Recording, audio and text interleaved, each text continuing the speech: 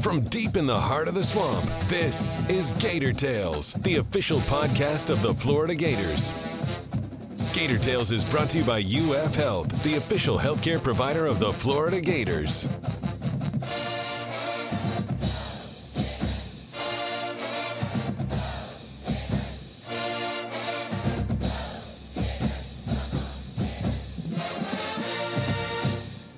Welcome to Gator Tales. I'm your host, Adam Schick.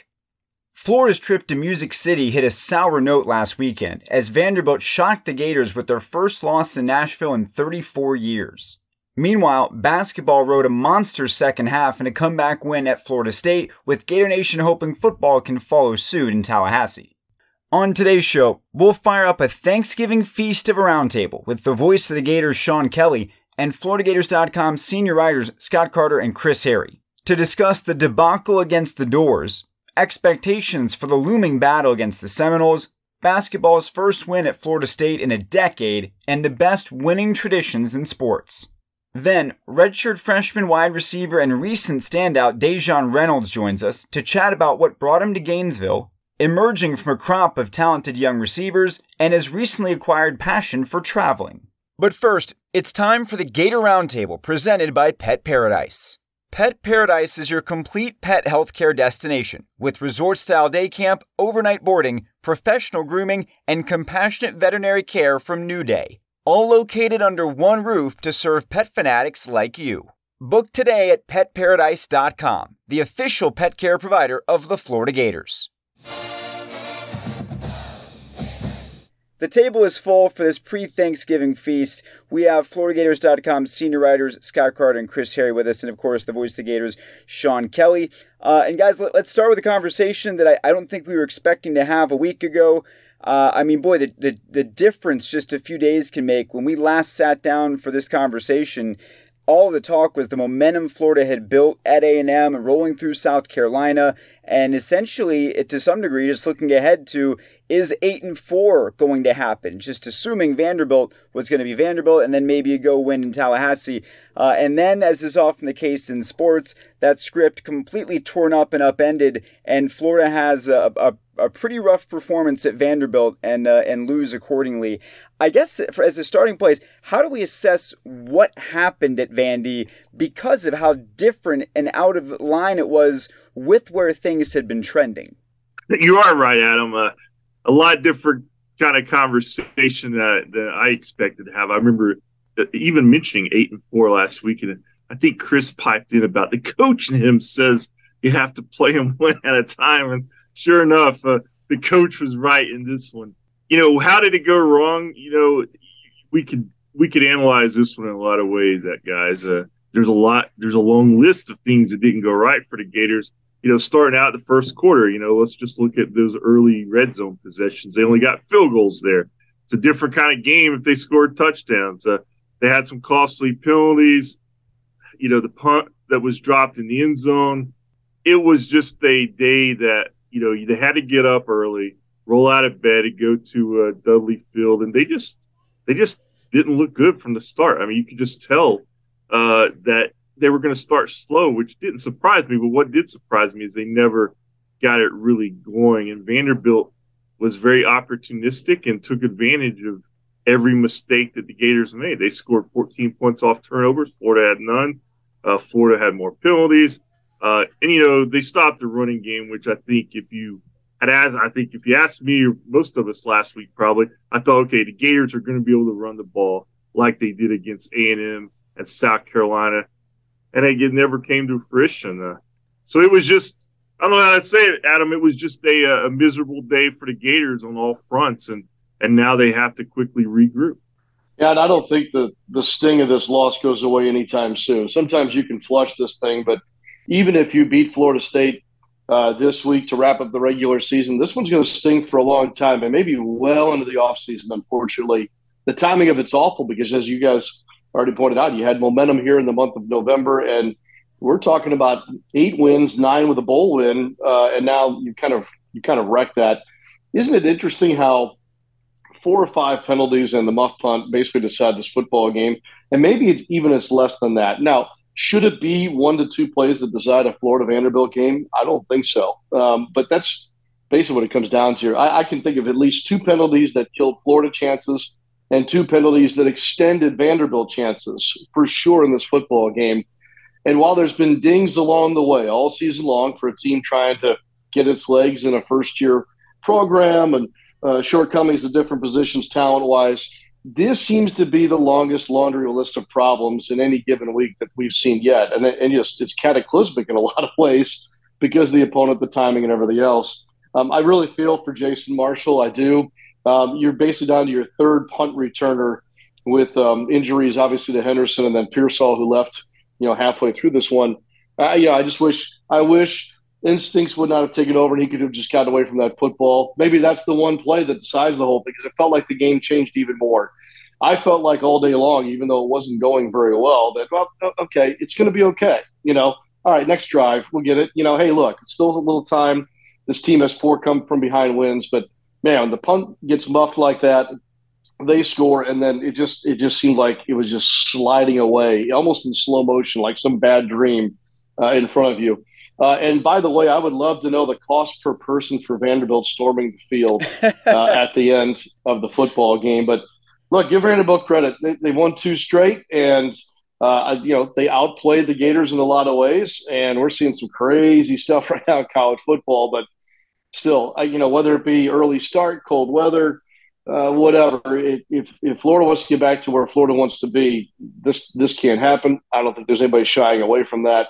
And now you have a week where a loss like that takes away from what we'll talk about a bit later, which is a thrilling comeback win against Florida State in basketball. And now I don't want anyone to devalue the joy that we all have in this rivalry game coming this Friday night. The start to the game, an inability to run the football. I mean, I just think that probably took the offense took them aback a little bit. Because you're just expecting Montrell, or you're expecting in ETN to break off a run, or certainly Anthony Richardson maybe to break off something. After the first quarter they were -6 yards, minus 13 yards rushing.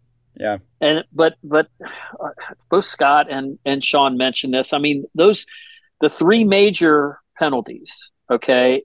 The holding penalty when the defense on a 3rd and 14, I think it was, when the defense had gotten off the field.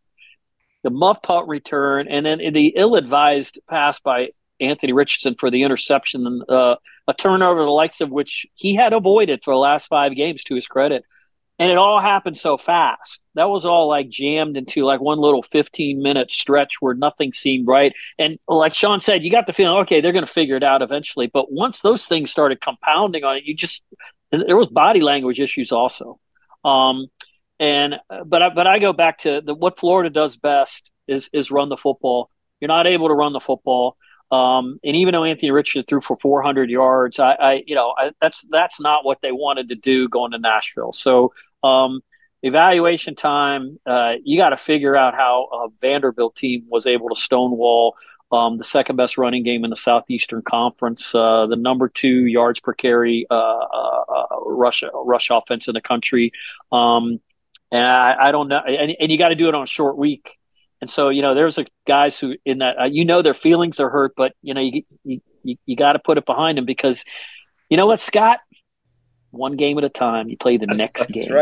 That's right. Now, that's a big next game coming up, and I'm not going to jump all in with what Sean said. I think if Florida were to go to Tallahassee and win, they'd feel a lot better about it, but very, very tall order, by the way. We do live in an era of instant gratification. If you want something, you just click a button on Amazon, it shows up there, right? I know that most fans want fixes to be quick, right? You want change to happen and for it to happen quickly. Was this game indicative of maybe the fact that this is not going to be as easy to get Florida back to where Florida should be as maybe people thought after the progress made in the last 2 games? Is it fair to say maybe this is a reminder that a rebuild of this order does take some time? Well, I think that's the term, Billy Napier used after the loss was that's kind of a reality check. He admitted it's a setback. And, it was a topic of conversation earlier this week as we started talking about Florida State. I think it's probably a quote that is being passed around the most was, it's not a where you go in and you flip the light switch and the house is built. I mean, that's not what this is. It's a process. He's been through it before. He's really sticking to his same message we've heard, but I just think, Adam, it's just that's the way this season's been. We talked about this before where the win over Utah, I think, created some false hope. And then it was right back to reality after Kentucky, USF close win. And then, of course, people kind of accepted that, but then they started playing well after the losses to LSU and Georgia. And again, a little bit of false hope. And here we are. We're talking about maybe a 6-6 season if they lose at Florida State. And a lot of people predicted 6-6 to 8-4. So they're kind of right on target either way, big picture. But again, it's a week-to-week business, a week-to-week game, and the fan base they're tweet to tweet. So it's just been all over the place. But I think just from what I've seen, I mean, there's going to be a big roster makeover. We all know that, and I do think there's some established pieces and that are going to really benefit the Gators down the road. And number one is the culture. It's a different culture. So, a loss like this last year would certainly been bad too. I'm curious to see if they can respond like they did last year when they played Florida State. So we'll see on Saturday, but it is going to take a little time. I think that we read too much into one game or the other sometimes, as Scott alluded to there. The particular opponent here is what stings you a little bit in this case. Look, I think that if anything else, whether the insurance is going to pay for it or not, the doctors have now run just about every test they can think of on the Florida Gator football team. And if there's any benefit to all this, is that clearly we should all know by now what is needed and what is okay with Florida football right now. And I think that's of benefit to take away, more so than maybe, last season when you're evaluating whether leadership could change or not. I think now with the new leadership and the way things have been tested through this particular schedule, a loss to a team that many of us would ever say you should never lose to, and maybe a win or two here and there that, going back to Utah, that, may or may should not have been expected. So the schedule was very challenging up until this past loss. You probably could sit there and look at most of the losses and say this all makes sense. So look, I love ending on a rivalry game. So in some ways, I and we and all in Gator Nation, if we can flush it and get ready for Saturday and then figure out what this bowl game situation is like, go into the offseason and have some faith in Billy Napier's recruiting class and taking this knowledge from running all these tests to diagnose and fix. So as we assess what's next for Florida, as we noted, one more game left in the regular season. It is Florida State. Again, Sean, I know you like to talk about the people out in the desert who have determined that this is roughly a double-digit favorite situation for FSU, given where Florida is coming from. I don't know that many people expect to win this game, and yet, as we've seen, Florida has won games they weren't supposed to win, just like they've lost games no one thought they would lose. So how do we assess this matchup against the Seminoles and what Florida will need to get a win and try and salvage again that good feeling that everyone had up until Saturday? Right back at them to our recurring theme. This Florida team can beat anyone, and I do believe that, and they can absolutely lose to anyone, and that's been proven as well. Hey, look, I mean, if we're going to look at the Vegas number and say as to why, Mike Norvell's 19-5 now in November games. They are rolling. The Seminoles have 8 wins. They have 4 straight by 25 plus. Take that with you, what you may, regarding the opponent. But this is a Florida State team that a couple things strike me. They've beaten the teams they're supposed to beat. They've probably lost to the teams that they were supposed to lose to. In some ways, that's a healthy sign for a football program. I find them to be rather balanced. I think Jordan Travis has proven to be rather consistent this year. So on paper, yeah, I think Vegas maybe is right in setting the line where they have. But if Florida can get back to the running numbers they put up against, say, a South Carolina team that shocked everybody by destroying Tennessee this past week, Go figure. Go figure that. We could do a whole podcast on that, right? Whole podcast on that, or Ole Miss's game, or any. I mean, it's cats and dogs living together right now. Anarchy, chaos reigns in college football. I love it. Bring me all of that. Anyway, just play clean. Let's see what happens when you don't commit untimely and silly penalties, and obviously, play like you did the beginning of this month to end the month. And Florida in a rivalry game has just as good a chance as Florida State does to win this thing. So, other than that, I'll just let you guys say the rest, and I'll see you all Friday night. It's a matchup. Whoever's favored, we always know this game has little quirks to it. The rivalry game, it's one of your classic rivalry games. And it was going to have a lot more juice, I thought, last week.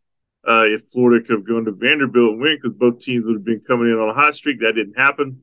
But FSU still is. They're at home. And, I mean, it's just like a lot of what Sean said. It's a big challenge for Gators. I mean, this could ease some of their frustration from Vanderbilt. If they can go over there and spoil a Friday night under the lights at Tallahassee. So it's a little twist there, too. They're going to go over on Thanksgiving Day. They're going to have a little dinner at the hotel as a team. And then they're going to get up Friday and play Friday night. So I just think it's an interesting matchup. It's always interesting because of who it is, but with where these two programs are, and them both racing to get back to the elite, it's always going to matter to a couple of recruits who wins this game. I mean, it's not going to decide it by any stretch of the imagination the future trajectory, but there's going to be a couple recruits maybe swinging out there in the balance, and maybe who wins is a big deal. But I think more importantly for Florida, it's just a chance to finish the regular season with a winning streak or a winning record, and to get back up off the mat after that trip to Vanderbilt.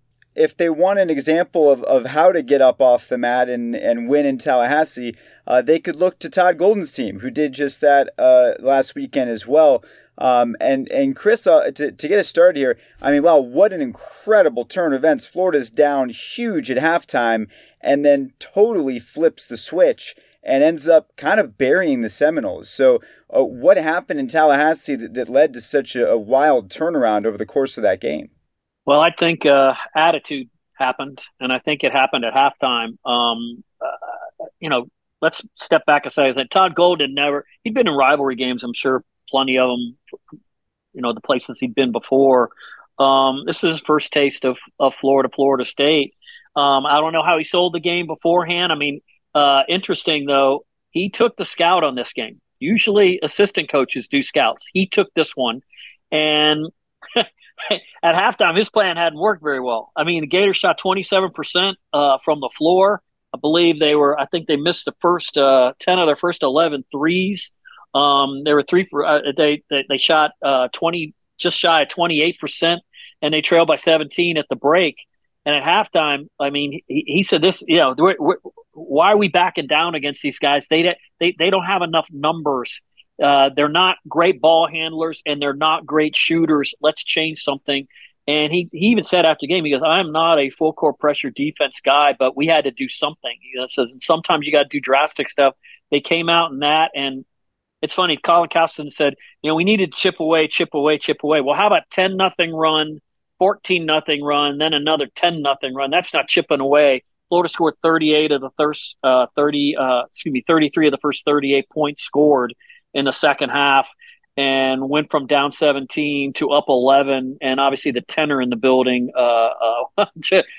changed quite drastically, and so did the confidence on the bench, on the Florida bench. And the cameras, I watched the replay when I got home. The cameras kept showing Todd Golden on the sidelines. He's right over there in front of Sean, and he just kept whipping his hand around, faster, keep it up, because he even said afterward, he goes, they had 6 guys, and we kept, just keep the pressure on them, and they weren't going to be able to stay with the Gators. And maybe that should have been what the strategy was at the beginning. But Colin Castleton was fantastic. FSU had 5 guys, 4 guys with injuries, another who was suspended. They were down men. They had They'd had 3 bad mid-major losses. They were 0-3 coming in. And they seem to have something at the first half of the game. Just to say, we're stopping, whatever's going on with their team right now. We're going to win one in this rivalry for pride. Leonard Hamilton afterwards, he goes, we had this rivalry for a while, 7 straight, and rivalries don't like that. And there was a little bit something to that. Florida wins its first game in Tallahassee since 2012. I said to my broadcast partner, the 2-time champ Lee Humphrey, during that halftime, I said, well, brother, I guess we're going to figure out how tough our Gators are right now, because after the FAU loss and the way that game played out, and then certainly the first half, I had large concerns, and I think that we all needed an answer, and boy, don't you like the answer. I mean, because not only was it a collective effort, but you look back now, what a key move it was to make a change in the 5 that would start the second half. Bonham comes off the bench and is now amongst the starting second half 5, and he cranked it up to 11. And he'd not been good, Sean. And he'd not been very good in the first 3 games. Let's be honest, right? Exactly. But he was sent out there with a clear mandate: go harass the daylights out of Mills and their other guards. And it's interesting because, Chris, you pointed it out. Florida State came into the game knowing, their situation. And I was a bit concerned. What do we call it? Deliberate or dangerous, because they're backed into a corner. They're injured. Desperate, I guess, is the better word. And the Gators allowed them to have hope early in the game. It snowballed on them. But down 19, 4th largest comeback. Is that right, Chris? In Florida Gators basketball history? Yeah, no. So I love the answer. I learned something about the Gators in the win, and it felt good. And there was an interesting post-game visit on the radio, and and a very festive locker room as well. And to do it here on the road too, your first true road game. We'll see how that translates into what could be a very fun but challenging week ahead here in Portland, Oregon. Yeah, and let me just throw something else in it. The second half, Kowacie Reeves and Riley Kugel were DMPs. We have so much yet to learn about this basketball team and how rotations are going to work. And I mean, Trey Bonham didn't play a whole lot, and like I said, didn't play very well in the first 3 games, and he was one of the reasons they won this game. So there's a lot still to figure out from Todd Golden's standpoint from in this locker room. I mean, Myron Jones hasn't hit a field goal yet in 4 games. And I know that's weighing on him, but he's and he knows it's coming, but it's just kind of hard to live in that moment right now. But after playing the 3 games that they did to start the season, Stony Brook, Kennesaw State, the loss to Florida Atlantic that Todd Golden basically said should never happen. We need to beat Florida Atlantic at home, but he goes, but that doesn't mean we're going to start changing everything that we're going to do. He thinks he has a good team. We're going to find out just how good they are. The Florida State was just the trip to Florida State was just a beginning, because this Phil Knight Legacy tournament is loaded with how do I say this, with KenPom points to be had. Okay. And Florida will find out a lot about it, because they're going to play some real good teams, starting with Xavier on Thanksgiving Day. Moving on to our PAT, I'm inspired this week by something I didn't know existed until yesterday, where one of my friends sent me the thing they're doing out in Sacramento for the Kings, where every time they win a game at home, they have a giant laser beam that they shoot up out of the top of the arena, and they have this thing where it's like light the beam, and it's a whole big thing, and it got me, it's super weird, but it's cool. And then it got me thinking about other things that teams do that are traditions or some type of rallying thing. There's, Fly the W in Chicago. I mean, there's a million of these things if you start thinking about it. So that's what I wanted to ask you guys, in your vast and wide experience, what are some of your favorite team traditions or kind of rallying cries that you've experienced in your time? Well, first of all, I want to acknowledge the one that the Kings are doing, which I find kind of stupid. So for some fans to find that interesting, I find that kind of weird. But, that's just me. I got a different take. I like to play the curmudgeon on this show, just for kicks. I don't know. When you say fan stuff, when I think of the Homer Hankies, I think of the Twins winning the World Series, the Tomahawk Chop with the Braves. They're both baseball.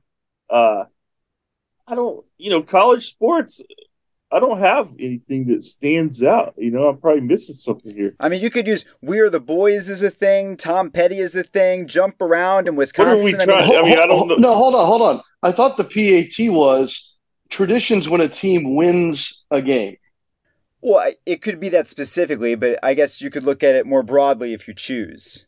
Because I was thinking free beer, free pizza, that kind of thing. Should we scrap this and do a top Thanksgiving food instead? Sean, I think Sean has something. Okay. Yes. Yeah, just keep it right here. First of all, hats off to the Sacramento Kings, who throughout their history have tried and tried and tried to find some tradition that will stick for them and become their own. And this is ideation number 47 or whatever that over the years they've tried to put together. And if we're going to shoot laser into the sky from the arena, then maybe it'll stick. Good for the Kings. As far as when teams win, and Adam, you mentioned a couple of them, raising the W in Chicago. The Pirates raise the Jolly Roger when they win. To me, one of the great ones, even though I can't stand Kansas, is when that crowd starts that low chanting Rock Chalk Jayhawk when their team is taking it down the stretch. There is nothing more haunting to an opponent than when that crowd, and they know exactly when and how to do it, they start, ratcheting that thing up when the Jayhawks are about to win again at the Fog. So that's up there. Texas, over the years, they light the tower. When one of the Texas teams win, they light the tower on campus orange, which I have asked here at Florida. And I know I've seen that tower lit in orange and blue before for maybe just because it looks cool. But how cool would it be if that became a tradition in Florida where we could light the tower anytime the Gators win and make that a very specific thing? I think that's something we could do here. But those are just a couple of, thoughts about, ongoing traditions or long traditions about a team celebrating a win or marking a win, if you will. Sean understood the assignment and he brought it. Thank you, Sean. Well, I mean, I don't really know what the Sacramento Kings record is this year, but I've been following the NBA for a long time. I'm the oldest guy on this podcast right now, and I know if Sacramento Kings win a game, they should shoot a rocket to the moon or something. So good God. Whatever. I will say one of the oddest things, Sean, have you ever done a game at Wisconsin football? Yes, I have. Do they do the polka afterwards? Not that I can recall. The only thing I remember from Camp Randall was jump around. Yeah. Jump around is awesome, but that is fabulous. But having said that, when I went to a football game at Wisconsin to cover when Miami played them in 1989, I think it was the season opener, if I'm not mistaken. At the end of the game, and this was a tradition, everyone ran on the field after the game and did the polka, jumping up and down, all this stuff. And then so I'm going to assume that was before they did the jump around. Probably jump around didn't even exist then. But they're doing the polka. They're doing the polka on the field, and Miami beat them 58-3. And all I'm saying is this is why they call them cheeseheads, because they're just enjoying themselves so much. But it was post game; they just didn't win. That's the best I got for this kind of very average PAT. Yeah. Hey, look, there's great ones all over. I'll never forget going to Missouri football games in the old Big 8 days. And because the winner of the Big 8 would go to the Orange Bowl, Missouri, who seldom did it, all their fans would throw oranges onto the field after the first play of the season at the home games. So we'd have to stop, and they would have to clean up, 8,000 oranges off the field. Everybody has something, right? We have, of course, now won't back down and all that. But just, I think there's something to a culture and a program when they have a tradition of celebrating a win more than anything else. Yeah, I mean, now that I kind of get the question a little better, probably celebrating the win. I mean, the one that sticks out in the SEC for me was Toomer's corner, right? Mm-hmm. Yeah, before the trees got chopped. That's a real good one. Yeah, I mean, that was celebrating a win. That was a tradition that's still going on, I guess, but with different trees, unfortunately, than what they used to have. But Like Florida does sing the alma mater, but they do that after wins and losses. But just as far as wacky traditions, I had to look this up to think about it. But I remember covering the Lightning at the Red Wings one year up in Detroit, and I was relatively new to hockey, and all of a sudden people started throwing those little octopuses on the ice. I'm like, what the heck? But so that I remember that being a weird one that I experienced firsthand. But I was just thinking about that one actually a few minutes ago. I was thinking about that one. What a waste of an octopus! You buy the octopus, you chuck them on.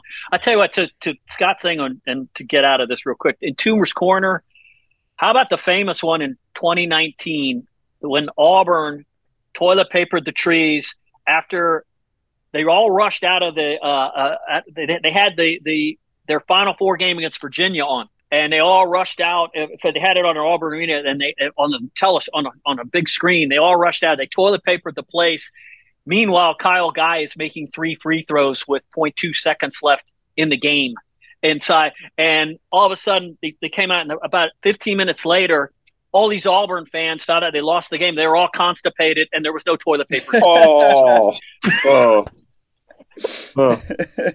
Great moments in SEC history. Yeah, that's right. Should be a documentary about that. Yes. Yeah. Put that on your True South. All right. Yeah. What a perfect way to end this pre-Thanksgiving roundtable. It talks of constipation and toilet paper. I don't know that we can do any better than that, so I guess we'll just leave it there. While it is the holidays, we know everyone's going to be with families. These guys are going to be busy working. They're going to be in Tallahassee. They're going to be in Portland, bringing you all the action from the Gators this coming week. So make sure to follow them and check out all the content on FloridaGators.com. We hope you have a good one with your families as well. Adam, thanks. It's been a great semester. We'll see you in January. Happy holidays. See you, Adam. Thanks, guys. Happy Thanksgiving to all you guys. In a rebuilding season, one of the most important signs to look for is the growth and development of young talent, especially toward the end of the year. If that's the bar for progress, Dejon Reynolds certainly cleared it against Vanderbilt, exploding out of nowhere with 8 catches for 165 yards and 2 scores. We spoke to the young receiver about his emergence on the scene and his path to Gainesville, beginning with his early years in the Midwest. I grew up in Springfield, Illinois. I have a lot of family that's in Chicago. I was there a lot too. Then I decided to move to Georgia with my mother. My little sister was just being born when we moved to Georgia, and then I was living with my older brother as well. So at what point did you move to Georgia? When did that happen? When I was like 13. Okay. So that was pretty late in the action, I guess. Mm-hmm. Yeah. So how did you transition? I imagine where you were was pretty cold, probably a lot different. What was it like moving from Springfield down to Georgia? The temperature.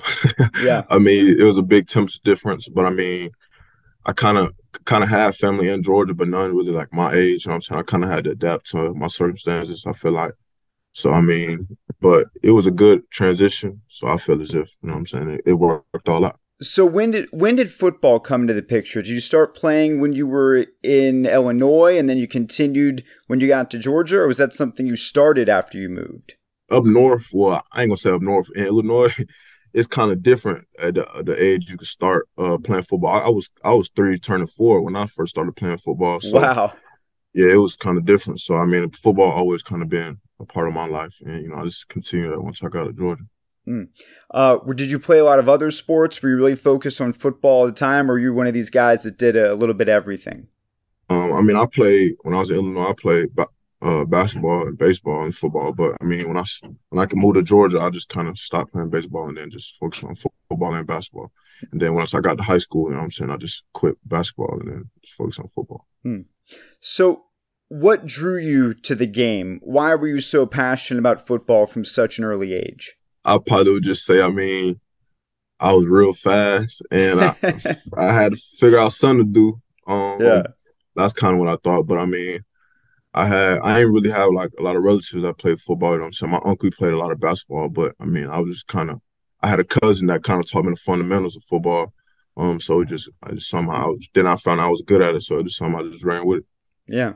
So what drew you to wide receiver? Were you always a receiver first and foremost, or was that something that happened a little later in the action? Nah. Once I used to play running back when I was younger.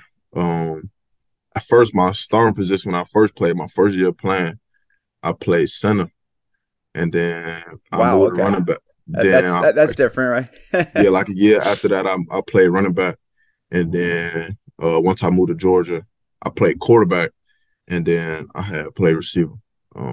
Coming into like my 8th grade year, and like to now. What do you remember about the recruiting process? I know you had a lot of offers from some big time schools. How did that play out for you, and what was important to you as you went through that process? The recruiting process was, I would say, fun for the most part. I mean, my class didn't really a lot of officials and stuff like that because of COVID, but I mean, it was good recruiting process. I feel like. Why did you ultimately choose Florida? What made the Gators the final decision for you? Just the kind of direction they were headed in. So I had a good connection with Coach Mullen and a lot of players on the team. It wasn't too far from my mother, which she stayed in Georgia. So I felt as if, and I didn't want to play at Georgia. So I just felt as if, you know what I'm saying, I should choose Florida. And it was kind of the most place I visited the most. Like I said, we didn't have officials and stuff like that. So I've been here the most. Which players helped you out the most in terms of transitioning to the next level and breaking you into college and all of that? Well, when I first got here, probably Xavier Henderson. He helped me a lot. Jacob Copeland, he was here. He helped me a lot as well. Just showing me the ins and outs of college. You mentioned the connection with Coach Mullen and the old staff. You were kind of at an interesting spot there because you hadn't really played much or gotten involved on the field at the time the coaching change happened. So I think a lot of people would say, okay, good opportunity for a clean break. I'm going to go somewhere else and start new. But obviously, we're here talking today. You decided to stay. What was the transition like with the new staff that came in, and what ultimately made you believe in their vision for the program? Just the little things that they were getting done. I felt as if they deserved my trust to not leave. So I felt as if that was probably the biggest factor that I put into attention with the new staff. Getting on the field is always tough, especially early on. What did you learn during your first couple years where you didn't have the opportunity to really get many games? How did you grow during that time? What did you learn that helped you get to where you are now? Well, my first year, I kind of had some issues, like as far as being healthy. So I feel like this year I took a bigger step in taking care of my body a lot more. So I felt as if that was the biggest factor from then to now. How much in terms of the X's and O's side, how much did you have to learn, maybe the playbook and some of the other things that went into being the best you could be on the field? Was that something you focused on during once you did get healthy? Yeah, I mean, learning like the playbook and stuff like that, the smarts and stuff like that wasn't really a hardship. I feel like with me, I've always been a kind of higher IQ football player when I'm on the field. I feel like that's another factor that kind of separates me from a lot of players is I have good IQ on the field. So, I mean, it wasn't like a big struggle for me to kind of learn playbooks and stuff like that. So a lot of people probably know your name today that maybe didn't a couple weeks ago because of the performance you had against Vanderbilt. Coming out of nowhere, really, 8 catches, 2 scores. Where did that performance come from all of a sudden? I mean, was this what all of a sudden allowed you to have this huge impact like you did against Vandy? I mean, I feel as if outside looking in, it was kind of more of a all of a sudden performance. But I mean, a lot of my players, a lot of the players on our team believed in me. A lot of coaches, believed in me. It was just finally my chance that I got to kind of display where I've been doing. So. Mm-hmm. We have some time away from the field. What do you like doing outside of football for fun or when you have an opportunity to relax? I like to travel a lot. So, I mean, that's probably, train a lot. But other than football, yeah, I like to travel a lot. I don't really play video games and stuff like that. I like to travel. You know what I'm saying? So you might be the first player I've ever talked to that does not say video games as the answer to that question. Yeah, I don't really play video games that much. I kind of like to travel. You know what I'm saying? Get out of the state, get out of the country. So yeah. Where travel? Where are some of the places that you like to go, or that you're thinking about going in the future? Well, in the past, I was just in Greece in June. Oh wow. And then I like to travel to a lot of cities in the U.S. But I mean, I probably if I show you my notes, I got a whole bucket list of places I want to go outside the country. So, yeah. What are some of your favorite places that you've been? Like, okay, well, I only been one place out of the country, so Greece, of course, probably one of my favorite places to go. But in the U.S., probably, you know what I'm saying, I like Houston a lot, in L.A. So I feel like those are probably the two cities I like the most. In terms of the bucket list, what are some of the top destinations on that bucket list for you? I kind of want to go to Amsterdam, and London. So those are probably the two cities. But like island wise, I kind of want to go to the Maldives. So I feel like those are two or three. How did you get into travel? That's not something that a lot of your teammates share when I talk to them. How did this become a passion of yours? It really just started this year, really. Or kind of when COVID, not when COVID started, but kind of when COVID, and we couldn't really go anywhere during COVID. So I just felt like it was kind of time to take a step. And I didn't been to a lot of cities in the U.S., so I felt as if it was just time to try something new. So, and then once I went to Europe the first time in Greece, that was just an eye opener. I was like, nah, I got to travel more. What was it that jumped out to you? Why was that experience so eye opening? It's just different. Meeting, you know what I'm saying, different people. Seeing things that they do over there. Are different. Different food, good or bad. You know what I'm saying? The stuff that they're already adapted to, you know what I'm saying? So I just felt like that was one. Yeah. I know you've also done a lot of volunteer work. I saw on Twitter recently you've been working with Bread of the Mighty Food Bank. How did you get involved with that organization, and how did that become a passion of yours? I kind of just wanted to, you know what I'm saying, give back to, you know what I'm saying? I feel like Gainesville has, welcomed me, so I feel like, you know what I'm saying, it's only right for me to, you know what I'm saying, give back, and I feel like doing this right. The Bread of the Mighty Bank, you know what I'm saying, it's a lot of stuff I feel like I can help around there, you know what I'm saying, so I just feel like, why not help? I feel like from guys I've talked to this year, there's a lot of players involved in different local organizations like that. Is that, what do you think that is? Is that something that the coaches have really encouraged? Is that just a byproduct of having good culture? Like, why are so many guys so active in the community? Well, I can only speak for me, but I kind of come from a community like Gainesville. Well, not really, but like a community that, you know what I'm saying, might need help here and there, you know what I'm saying, from people that can actually do it. So I felt as if I give back, you know what I'm saying, it's other people, you know what I'm saying, will be willing to do that. So a few final things for you. As you know, Thanksgiving is upon us. So I'm curious if you could give me your top 3 Thanksgiving foods.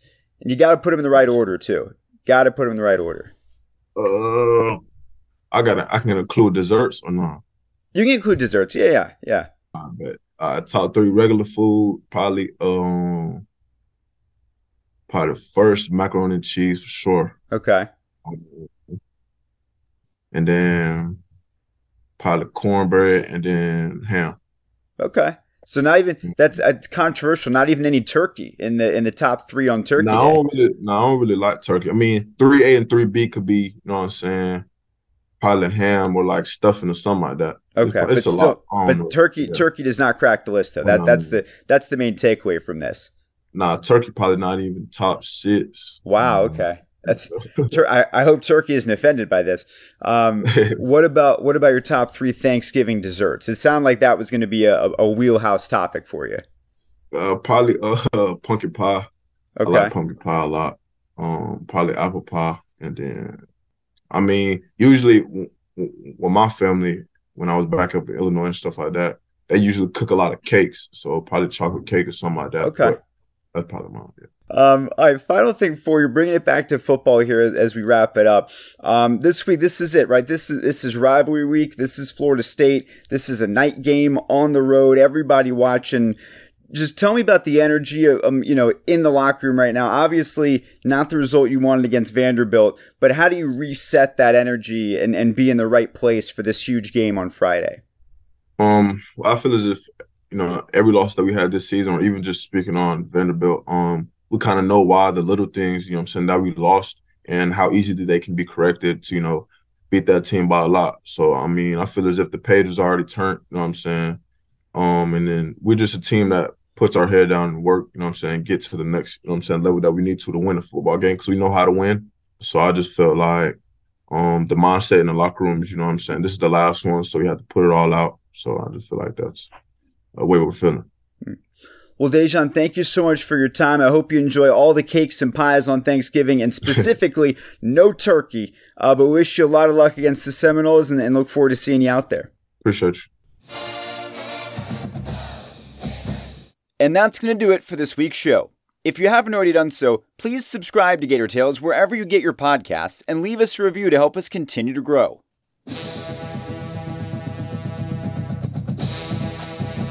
Be sure to keep track of all of the orange and blue action by visiting FloridaGators.com, then come back here every Thursday during the athletic season for an all-new episode.